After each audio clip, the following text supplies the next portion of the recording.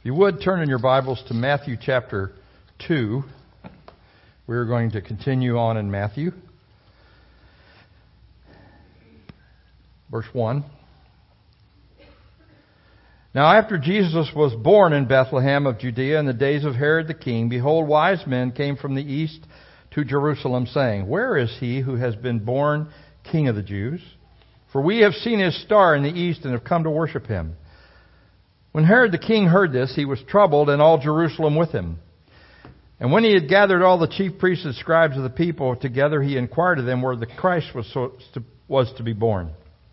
So they said to him, In Bethlehem of Judea, for thus it is written in the prophet, But you, Bethlehem, in the land of Judea, are not the least among the rulers of Judah, for out of you will come a ruler who will shepherd my people Israel. Then Herod, when he had secretly called the wise men, determined with them what time the star appeared, he sent them to Bethlehem and said, Go, search carefully for the young child, and when you have found him, bring back word to me, that I may come and worship him also. When they heard the king, they departed, and behold, the star which they had seen in the east went on before them till it came and stood over where the young child was. When they saw the star, they rejoiced with exceeding great joy, and when they had come into the house, they saw the young child with Mary his mother, and fell down and worshipped him. And when they opened their treasures, they presented gifts to him of gold, frankincense, and myrrh. Then, being divinely warned in a dream that they should not return to Herod, they departed to their own country another way. Now when they had departed, behold, an angel of the Lord appeared to Joseph in a dream and said, Arise, take the young child, his mother, flee to Egypt, and there I will bring thee word, for Herod will seek the young child to destroy him. When he arose, he took the young child and his mother by night and departed for Egypt, and was there until the death of Herod, that it might be fulfilled which was spoken by the Lord through the prophet, saying, Out of Egypt I have called my son. Then Herod, when he saw he was deceived by the wise men, was exceedingly angry, and he sent forth and put to death all the male children in Bethlehem in all of his districts from 2 years old and under, according to the time he had determined from the wise men. And then was fulfilled also that which was spoken by Jeremiah the prophet. A voice was heard in Ramah, lamentation, weeping, and great mourning. Rachel weeping for her children, refusing to be comforted, because they were no more. Now when Herod had died, behold, an angel of the Lord appeared again in a dream to Joseph and said, Arise, take the young child, his mother, to the land of Israel, for those who sought the young child's life are dead. So he arose and took the young child and his mother and came into the land of Israel. But when he heard that Archelaus was reigning over Judea instead of his father Herod, he was afraid to go there. Being warned by God in a dream, he turned aside into the region of Galilee, and he came and dwelt in a city called Nazareth, that it might be fulfilled what was spoken by the prophets, he shall be called a Nazarene. Matthew is giving us quite a detailed explanation here of these guys that come to visit Jesus. He gives us the knowledge that Jesus is, in fact, the Messiah, the long-awaited Messiah for the Jews. But if you noticed in that narrative, you noticed how unconcerned for him the Jews were. They're intent on destroying him and the sovereignty of God in protecting him and all the events around him. You know, it's interesting. When people hear the gospel and just ignore it, they ultimately become mindless animals of instinct and miss out on the greatness of who He is. We're told these men were from the east. They came from east to Jerusalem. Who were these guys? Well, the Greek word for wise men here is magos, meaning an Oriental scientist or a magician. Or simply someone seeking wisdom. These men showed up in Jerusalem asking a question: where is he who is born King of the Jews? And they saw a star in the east, meaning they saw the star where they were moving away from them. They came with it. They didn't turn around and look back at the east while they were traveling west. So they had come to worship him. Somehow they knew this was not an ordinary child. Now, when they got to Jerusalem, it was business as usual. Herod was a corrupt politician. The scribes and religious leaders were also corrupt. The people lived under the oppression of Roman rule and corrupt religion. And it says Herod was troubled and all Jerusalem with him. Meaning that hearing a message like this, that a supernatural child has been born, stirred him up. And what's interesting is that these pagan men from the east had come in, these wise men, and they understood it. And they didn't even have, as far as we know, the Jewish scriptures. All they had was a star. It was malformed, evidently. Jerusalem and Israel should have been looking for the Messiah in their age. Why? Well, when we were studying Daniel, if you don't mind I mention again, Jason. When we were studying Daniel, we talked about the 70 weeks, and it listed 70 weeks of years right up to the time of the Messiah and all the way into AD 70. And what's really interesting about this is that they knew the Scriptures, and the Scriptures were very clear about the timing of the Messiah. Now, we know that we don't know when Jesus is coming back. We have been given specific instructions that is something He's not going to tell us. But His first coming should have been known. They should have understood it. But the corruptness of the existing political views and the religious rulers caused them to be in a state of stupor, even though they knew the Scripture. And the wise men woke them up. So Herod consults with the scribes about the Messiah, where He would be born, and they consulted Scripture. Micah 5:2. But you, Bethlehem Ephrathah, though you are little among the thousands of Judah, yet out of you shall come forth to me the one to be ruler in Israel, whose going forth are from old and everlasting. So they quote it to Herod, and he relates it to the wise men. Isn't it interesting how well they knew the Scripture? They knew exactly where to find where the Messiah would be born. But it wasn't reality to them. All they had was just religion. That's all. And as a result, the validation that Jesus is the Messiah snaps them into reality. I remember seeking the Lord when I was in a different religion. And all I had was religion. And I got down on my knees one night by my bed. My wife's still asleep. And I asked God to show me the truth. I said, I don't care what the truth is. I only care what the truth is. That sounds stupid, doesn't it? But it's not double talk. And when I started reading Scripture, the witness in my heart, the witness in my spirit, that Jesus is the Lord, was irrefutable. I even argued with God about it. I even tried to search the Old Testament Scriptures to prove He wasn't the Messiah. I couldn't do it. Every time I found something in the Old Testament that validated the reality of who Jesus Christ is. And see, you're not going to come to that reality unless you're willing to let God tell you who Jesus is.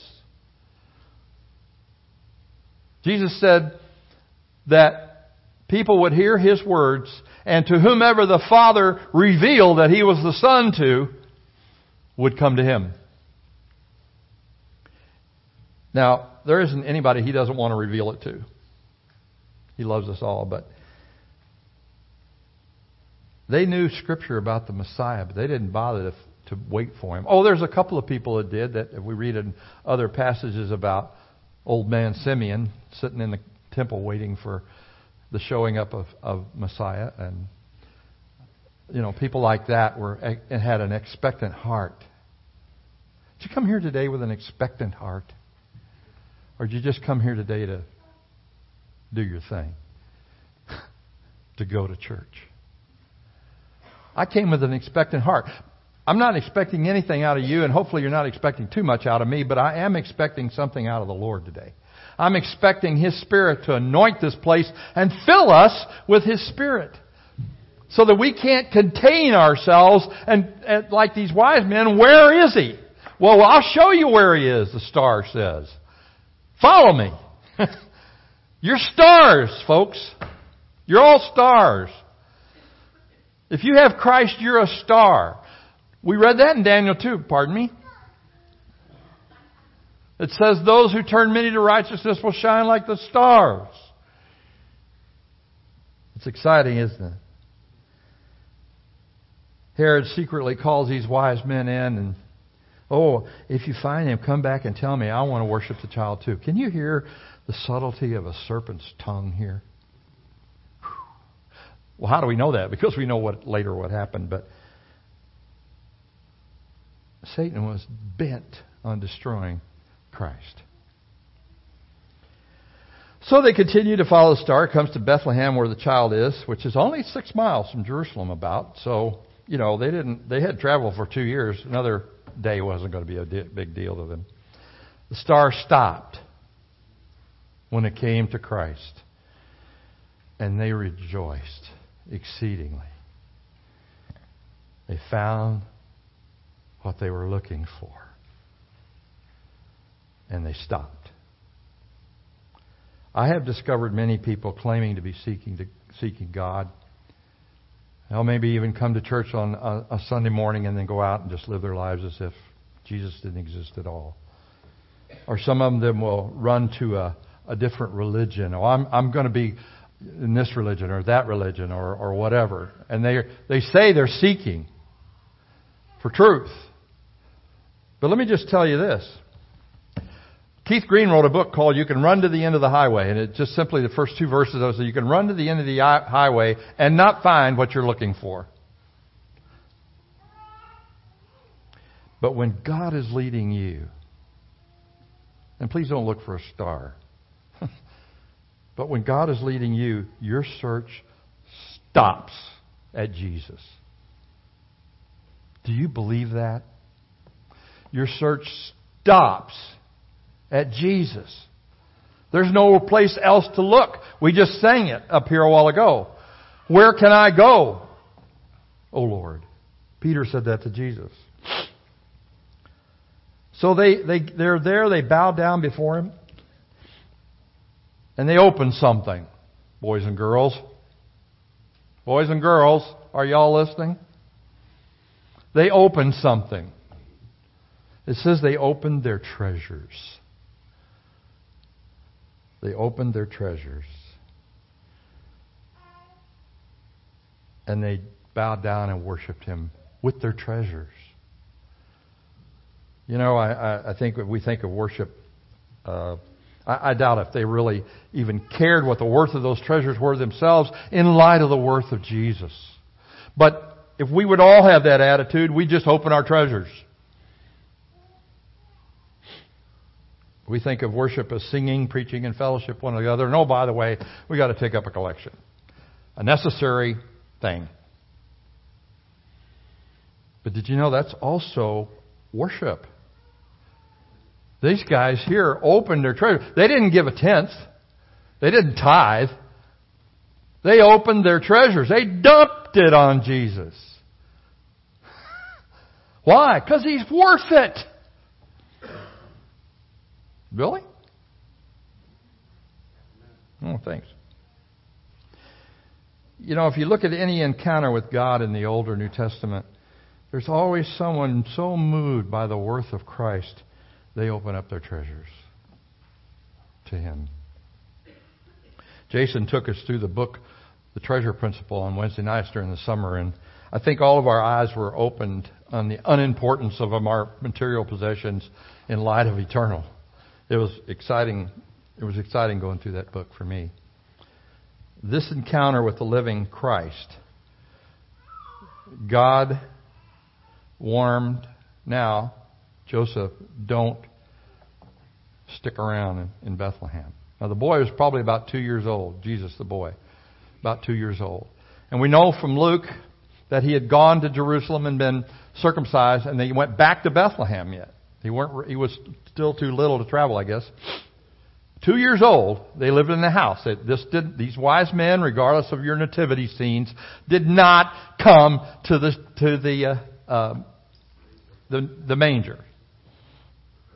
Jesus was already 2 years old. If he was still living in a hay bale, I doubt God would do that, even that to him, even though he came as a pauper. But so God warns Joseph, you better get out. Warns him in a dream, and he told him to go to Egypt, because Herod was going to seek to destroy the little boy. And he says all of a sudden this prophecy was fulfilled, that God would say, out of Egypt I have called my son. Now this is an interesting scripture, because in Hosea chapter 1, it says this, when Israel was a child, I loved him, and out of Egypt I have called my son. Now Jews and others will argue that this reference is to Israel and not Jesus. But two things bring it in clarity for us. One, we believe Matthew truly is the inspired word of God. Amen? Okay. So, and two, Paul also's writings are, and he clarifies that the predictions for Israel actually were for the church. And he says this, Galatians 3:16. Now to Abraham and his seed were made the promises. He does not say seeds, plural, meaning many, like Israel, but seed, one, meaning Christ. Can you imagine anybody getting any promises without belonging to Christ? The only promise you have is hell. Oh, but they're God's chosen people. No, they're not. You are. Until they come to Christ, they're not His chosen. Romans 9 deals with this completely. Tells you. They don't, just because they have the name Israel doesn't mean they are from Israel. God's Israel. Now think about what's going on.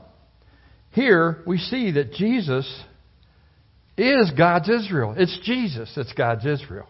We are too, only because we're completely sealed and identified with Him. We didn't have anything else to do, but whether it's Jew or Gentile, the gospel is the power of God, it says, to everyone who believes. To the Jew first, it was offered to the Jew first, and also to the Gentile. You should really be like those wise men. If you've sought and found Jesus, they rejoiced with exceeding great joy. I don't know about you. Occasionally I reflect on the day that I got saved. I don't know why it was 45 years ago. But I really remember the clean feeling that I had when I realized somebody else paid my debt, named Jesus. Oh, man. I was running around on cloud 9. I didn't even think about the fact that my flesh was going to rise up later and try to get me down again. And it always has since I've been saved. Still just a pile of dust. But the thing is that every day we should be getting up and just reflect a little bit on how and what Christ has done for us. And we should be so full of joy that everybody thinks we're nuts. Okay.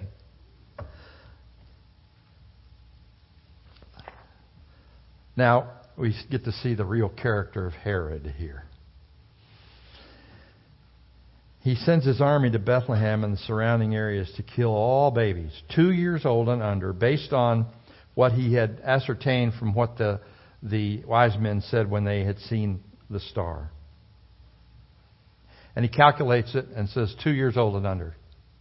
So not to take any chances, he does this awful thing. He sends his army in to kill all the male children in Bethlehem and the surrounding districts, 2 years old and under, just to get at Jesus. It illustrates the spirit of that age, doesn't it? It was satanic. Children slaughtered without mercy, without advocacy. Nobody stood up for them. But that doesn't compare to the spirit of this age. Because it's the same spirit. The travesty of what's going on in our own society is the same thing that was in Herod's heart. The same devil who comes to steal, kill, and destroy. The same devil. You think he's changed?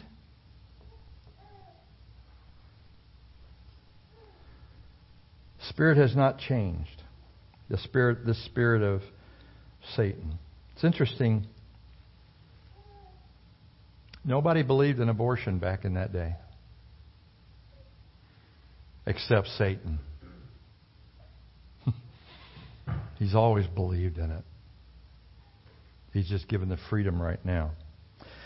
John, we try to fight this sometimes with politics and speeches and carrying cards, and I'm not against that. But the real power against abortion is this. John 10, 10 and 11. Jesus said, the thief, Satan, does not come except to steal and kill and destroy. I have come that they may have life, and they may have it more abundantly.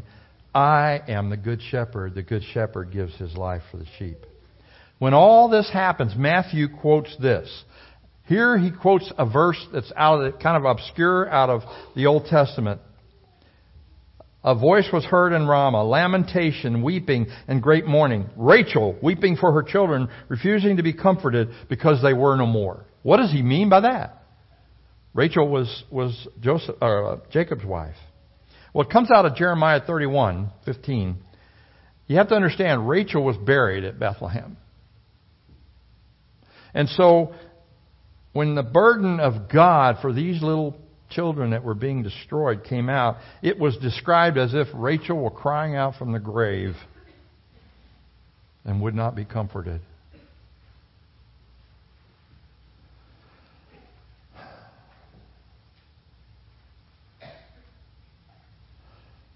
I remember my wife and I lost 2 children right in a row, full-term stillborn.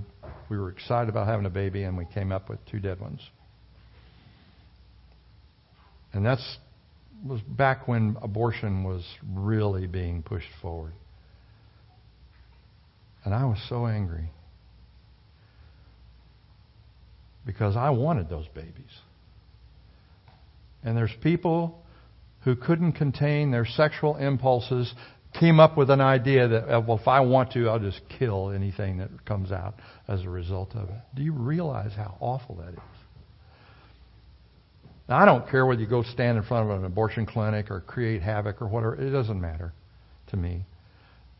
But listen, the only solution is what Jesus said. I have come that you might have life and have it abundantly. We grieve for the condition of our country, but not just politically, but for the murder of all these innocents that's being done today in the name of constitutional relevance. I don't get it. We need to speak out louder, but what we need to speak out is this. The fact that people kill babies shouldn't surprise you. The fact that people kill anybody shouldn't surprise you. The fact that people steal and lie and do all the things they do, that should not surprise you. We do not want to try to get unbelievers to live like us. They can't. We are to preach the gospel of Jesus Christ. That gospel, when God is working with us, and He always promised to do that, right? Pierces the heart, and they see their sin when the Holy Spirit reveals it to them. And they can't do anything but fall on their faces. Standing up and telling them, boo-boo, hiss, boo-boo, you're an abortionist, isn't gonna get it. Only if you preach the gospel of Jesus Christ.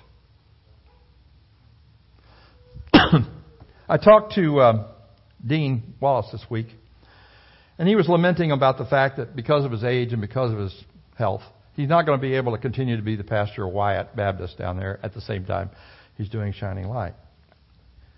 And he said, I just can't devote the amount of time to being the pastor there as I need. I said, like what? He said, well, like visiting and preaching and getting out and knocking on doors. I said, that's not your job. He goes, huh? I said, read Ephesians 4. God has given in the church some apostles, some prophets, some evangelists, some pastors and teachers for equipping of the saints for the work of the ministry.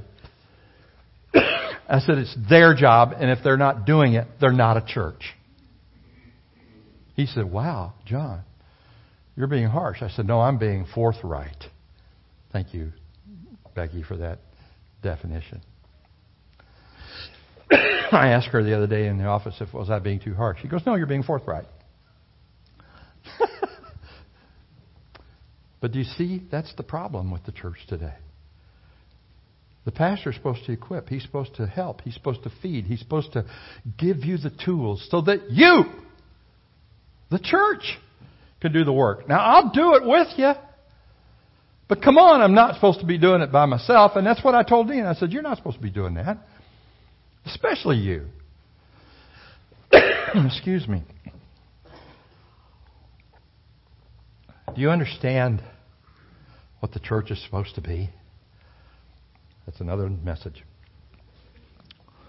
Our God reigns. Now, many don't understand after it says that they took Jesus to Nazareth after Archelaus was ruling and he was afraid and warned in a dream not to go back to Judea where Archelaus was. So he goes up to Galilee, to Nazareth. And a lot of people don't understand this. Some people think, well, that has to do with a Nazarite. Well, a Nazarite was a person who had been called away for a certain kind of sanctification. They weren't allowed to drink wine. They were not allowed to touch a dead body. And they were not allowed to cut their hair. Samson, for an example. But he wasn't the only one.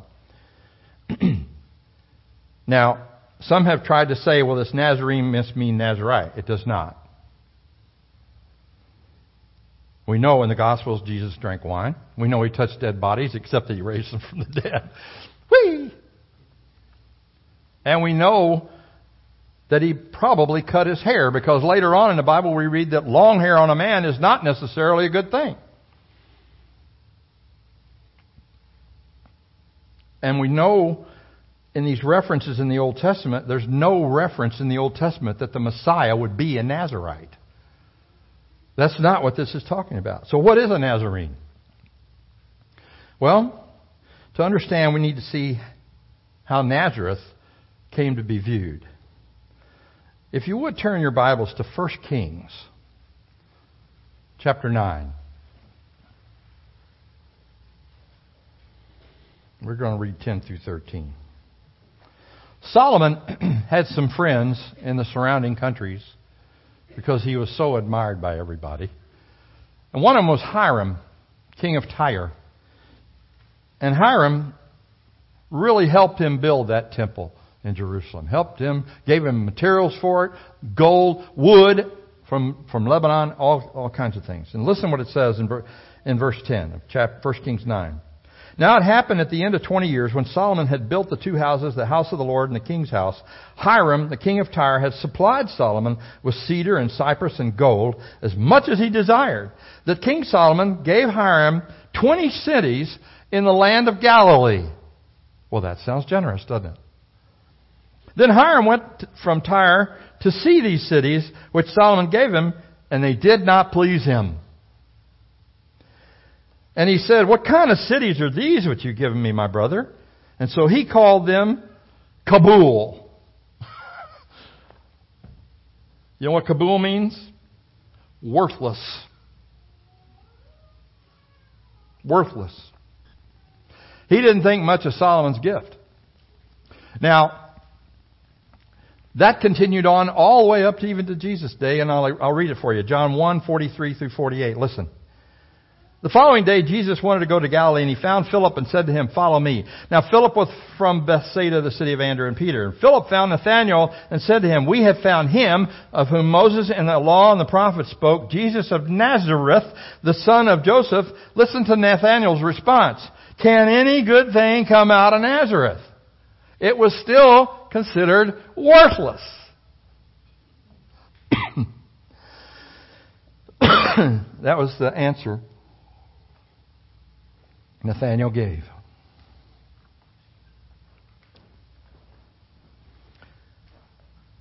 Even Nicodemus said when they were talking about in John chapter 7 about getting rid of Jesus, Nicodemus, who came to Jesus by night, said to them, "Does our law judge a man before it hears him and knows what he's doing?" They answered and said to him, "Are you from Galilee? Kabul? Search and look, for no prophet arises out of Galilee." Oh, really? But there was a prediction that the people of Galilee would see a great light. Wow. Here's the question. What is he to you? Is he worthless? You treat him that way? Or is he precious? Which is he? 1 Peter 2, 6 through 8, listen. "Therefore it is contained in Scripture, Behold, I lay in Zion a chief cornerstone, elect, precious, and he who believes on him will by no means put to shame." Wow. Not any shame before God as you're standing there in judgment. Isn't that wonderful?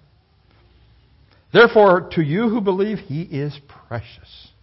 But to the disobedient, the stone which the builders rejected became the chief cornerstone, and a stone of stumbling and a rock of offense. And they stumble, being disobedient to the word with which they were appointed."